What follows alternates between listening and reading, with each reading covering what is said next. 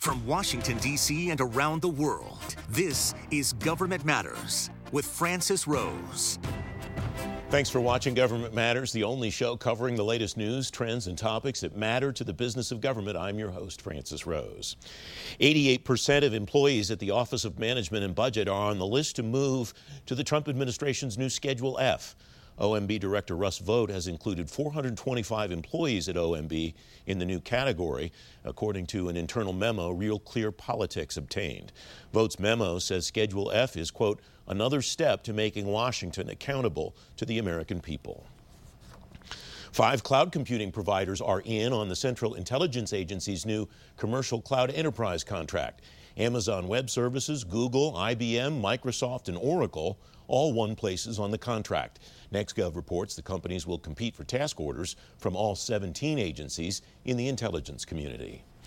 40% of the political appointee jobs at the Defense Department are empty after the latest round of departures and firings there. A Defense News count finds 24 of the 60 jobs don't have confirmed appointees doing them. All but 4 of the jobs are in the Office of the Secretary of Defense.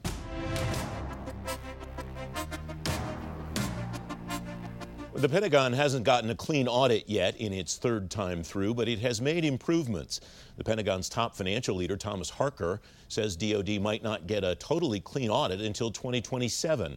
Asif Khan's director of the Financial Management and Assurance Team at the Government Accountability Office, been tracking this issue for a long time. Asif, welcome, and it's great to continue our conversation on this.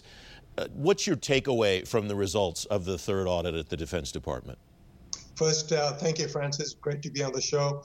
I think it's very important for people to realize that this is probably the largest audit in the world. DOD is a huge organization. The agency-wide audit comprises of 25 standalone audits. The audit is overseen by the DOD Inspector General's office, and the individual component audits is performed by the CPA firm. This year, DOD did not receive an opinion. It was a disclaimer of opinion, just like it had been the prior 3 years.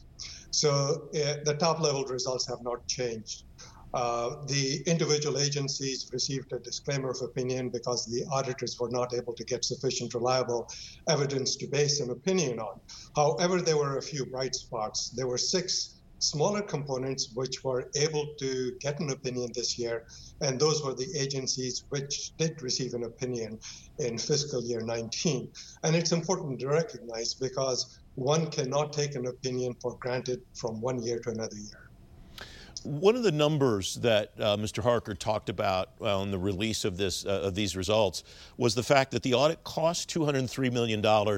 I was not able to find the old numbers, but I believe I recall that cost going down significantly.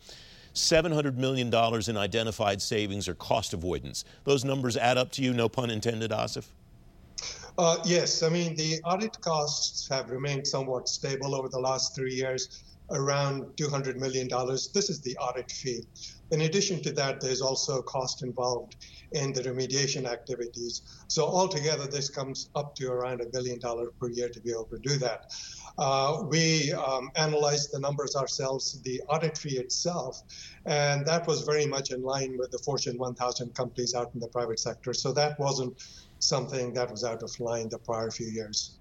Another number that I thought was potentially troubling, maybe it's good news or bad news, I guess, depending how you look at it. Mr. Harker said auditors were able to go to 600 locations last year to perform work. They were only able to go to about 100 this year to perform work because of COVID.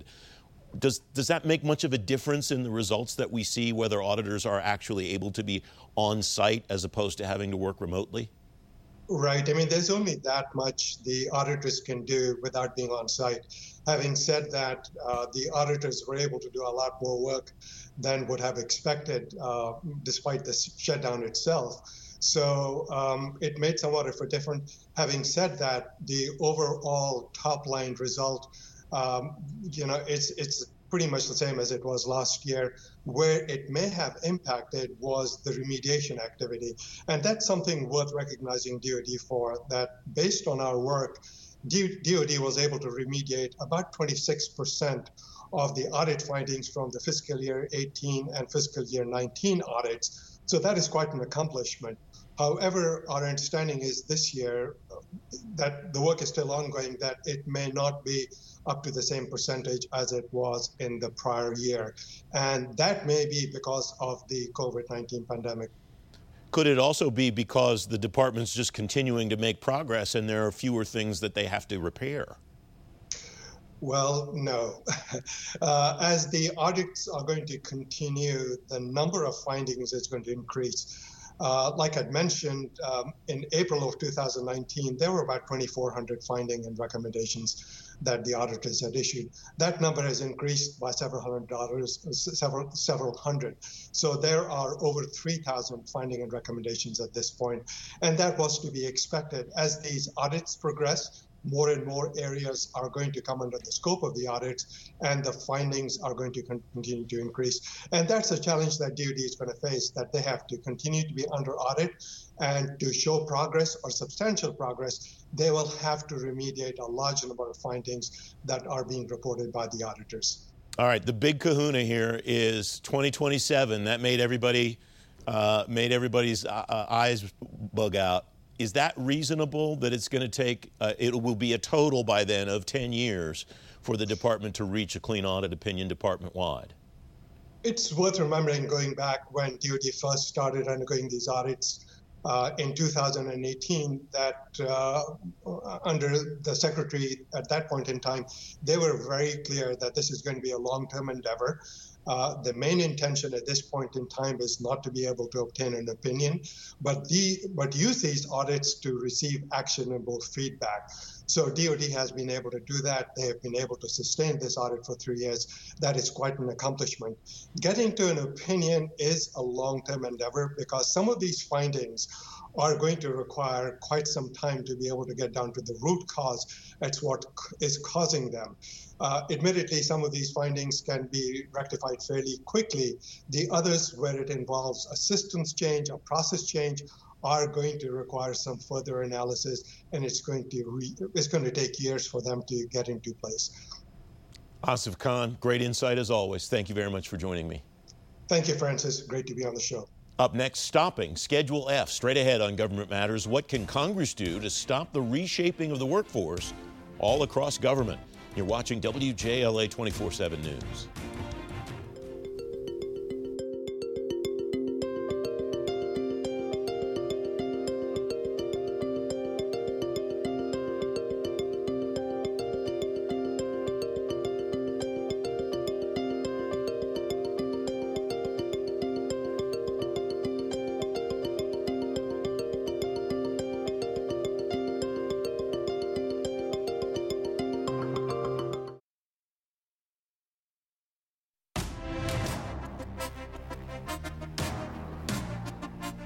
Welcome back. 88% of the workforce at the Office of Management and Budget is on a list to convert from the civil service to the new Schedule F.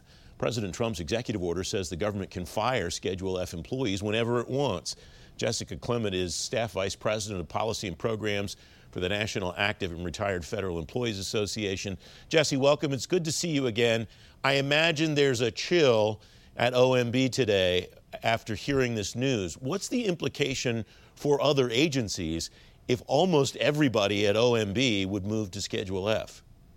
That's an excellent question, Francis, and thank you so much for having me right after this news broke yesterday. If you're an everyday agency, you're probably watching OMB for guidance, right? This is what that agency does. And if its workforce, 88% of it is subject to this executive order, I can only imagine the pressure that politicals are feeling at other agencies to make sure this broad category is enforced. The piece of this that I don't understand is my understanding of the civil service has always been that it was codified in law. And constitutionally, I'm not sure that I'm aware of any precedent where an executive order can completely alter something that's been decided legislatively and signed by the executive at the time that the law was passed. So I'm kind of mystified by this. If the number was 20%, maybe I could understand you're going to try to nibble around the edges. 88% to me, quite frankly, is kind of mind-blowing. Two pieces there, and I want to say up front that I am not a lawyer and have no legal authority to speak on this, but it is our understanding in speaking with lawyers that creating a new schedule like Schedule C, Schedule A, this isn't the first new schedule for the civil service, that the Trump administration is within the law to do this through an executive order, that these types of things are covered in regulations, not necessarily statute. Taking the OMB piece of this, if you look at the makeup of that agency, a few hundred employees, according to the Real Clear Politics article, 425 of them subject to this executive order. That is a policy-making agency, right? It advises the president. So I'm not terribly surprised, but I did not expect it to be, say, 88%. Yeah, that number adds up to about 500 employees total, 425, I think it's like 483 is the exact number if you divide it out. But and again, I guess I go back to my first question, which is, I imagine there are a lot of employees at other agencies that are going, wait a minute, I do the same kind of advice, the same kind of work that Jesse just talked about at my agency. Is that going to be me next? Absolutely. I mean, I have anecdotal evidence of what's going on agencies. I haven't seen anything necessarily on paper, but I know people who have been told your position will be classified under Schedule F. There is a lot of fear in the workforce. If you, just taking OMB as an example, if all of those people are moved to Schedule F, and it doesn't have to wait until January 19th, we're talking about this January 19th deadline as if it's like the start date. It's not, it's the end date. That's a deadline. If you take 400 plus people at OMB, move them to Schedule F, decide they are not doing their job, and fire all of them, you have now just completely hamstrung the the presumptive Biden administration from getting a budget to Congress in a timely manner. And even in an election year, in an inauguration year, that budget doesn't come early February the way it normally does. It's usually delayed. Now you're furthering that timetable. I appreciate your attention to detail, but I'm operating from this chair under the assumption that it's just a matter of timing when we acknowledge that Joe Biden will be the next president of the United States, Jesse. But thank you for your care.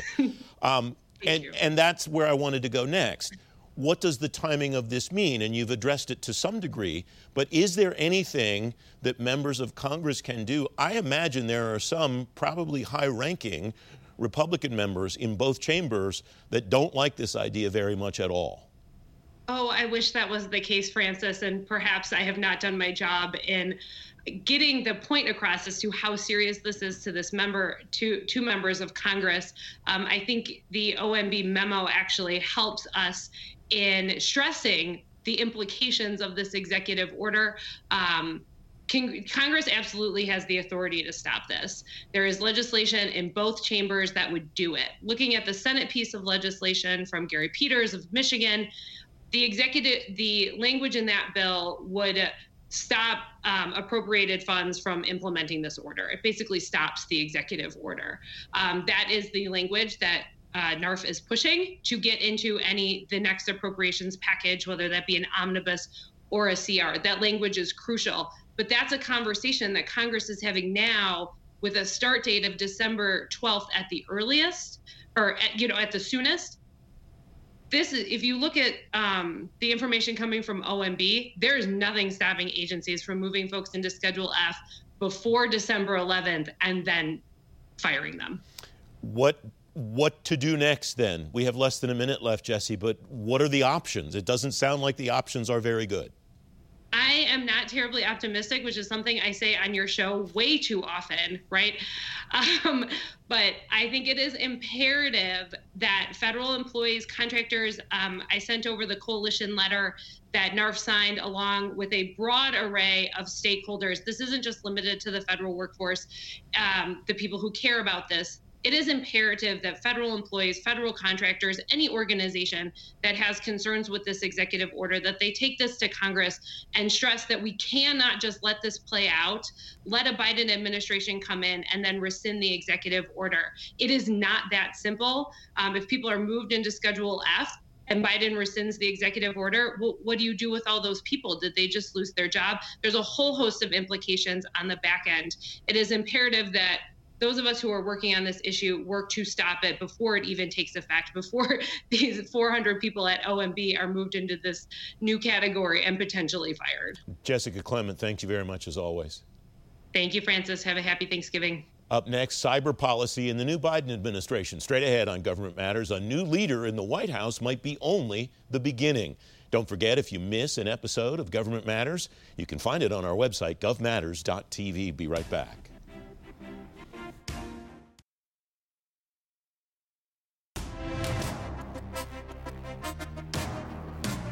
Welcome back. The new Biden administration could make big changes to the nation's cyber policy. Some of those changes might be from the Cyber Solarium Commission's recommendations. Some of them might be changes Congress makes the new administration make. Eric Crusius is partner at Holland Knight. Eric, thanks very much for coming on the program. For all the cyber issues that you and I have talked about over the last number of months and years now, I suppose, what do you think are some of the locks that will change, that will impact contractors in the coming months and years? I mean, I think the biggest one is the appointment of a national cyber director, which is something that the Democrats and Republicans in Congress have been pushing for. The only slight roadblock has been the administration, which has not really seen that as a priority. But it sounds like a Biden administration does also see that as a priority, so I wouldn't be surprised if it makes its way into the current NDAA that's being negotiated and perhaps signed by President Trump. If not, I could see it as a standalone bill soon after President-elect Biden takes office. And, that will have a potentially positive effect on the government. It will hopefully smooth out the differences throughout the government and cybersecurity policy also. You're seeing a situation where contractors really across different agencies have different cybersecurity requirements, and that makes things a little bit more difficult from a compliance standpoint. And I think most contractors understand that cybersecurity is important, and they understand that, there's a risk associated with cybersecurity and a lack thereof. And they just kind of want to be told what to do.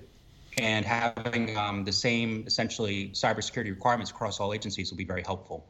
And as I alluded to at the beginning of our conversation, there are some things that the new president could decide himself to do. I imagine he could appoint a cyber czar. It depends what you call it. But he could put someone in his own White House to basically fill that job until Congress gives him the legislative authority, couldn't he? Absolutely. And I think that czar can really impact regulations on government contractors. I think, why we see such changes in the government contracting space from administration to administration is presidents realize they don't need Congress to do very much in order for changes to be effectuated onto government contractors, because the president is in charge of that regulatory body that controls or regulates what contractors are able to do and not able to do. And cybersecurity is certainly one of those areas. So we could see changes without Congress acting at all. You and I have spoken on a number of occasions about the cybersecurity maturity model certification process at the Department of Defense. One of the things that I ask Katie Arrington on just about every time she's on the program is, what are you doing now to codify this, to build this into the process? Is it your sense that those efforts have been successful and that the CMMC effort will continue into the new administration? My best guess is that CMMC will continue. It may not be exactly the same, but I think it would be largely the same. We have a new CMMC regulation. We have a couple of other regulations that are helping roll in CMMC while there's a 5-year kind of rollout period. There have been some former Obama administration officials that have been critical of CMMC, but there hasn't been an alternative proposed that would do the job that they're looking to do. So until the government contracting community sees something better from a meta standpoint, I don't think that we'll see CMMC go away. Like I said, there could be changes at the margins, but we've already gone down this road pretty far. And that's not to say that anything can't be rescinded, right?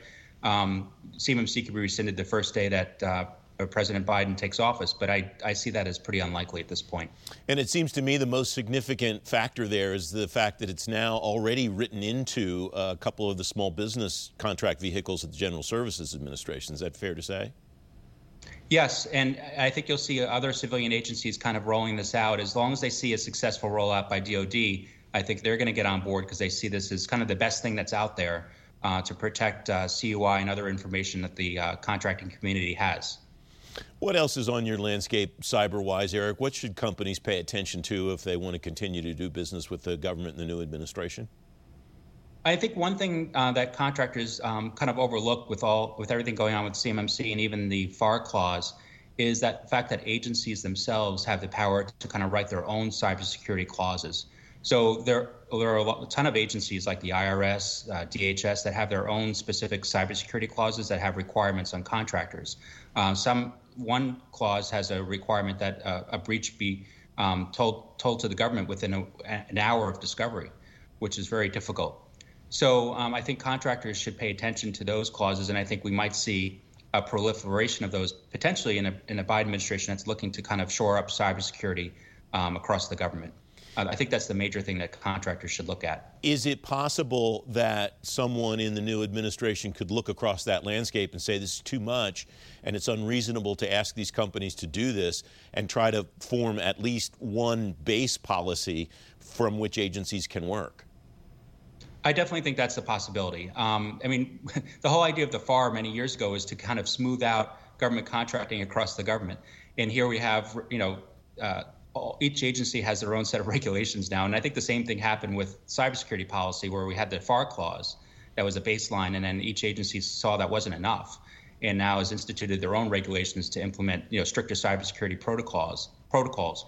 But I could very well see a kind of a Biden administration coming in, raising the bar in that FAR clause, and then kind of wiping out those specific clauses across the different agencies, to the extent that that clause becomes more stringent than those agency clauses. Eric Crusius, thanks very much as always. Great to have you on the program. Thank you. I'm Sharice Hanner. Government Matters is always one click away whenever you want to get the latest in the business of government. Like us on Facebook, subscribe on YouTube, follow us on Twitter, and connect with us on LinkedIn. While you're on the go, tune into the Government Matters podcast on SoundCloud, Apple Podcasts, Google Podcasts, Spotify, and TuneIn. That's the latest from Washington. Join me weeknights at 8 and 11 on WJLA 24/7 News, and Sunday mornings at 10:30 on ABC 7 to stay plugged in on issues that matter to the business of government. Thanks for watching. I'm Francis Rose.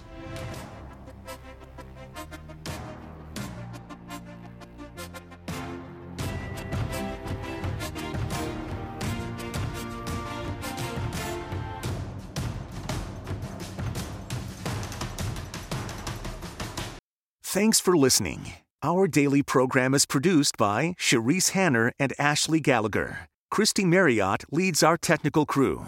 Our web editor is Beatrix Haddon. Government Matters was created by George Jackson.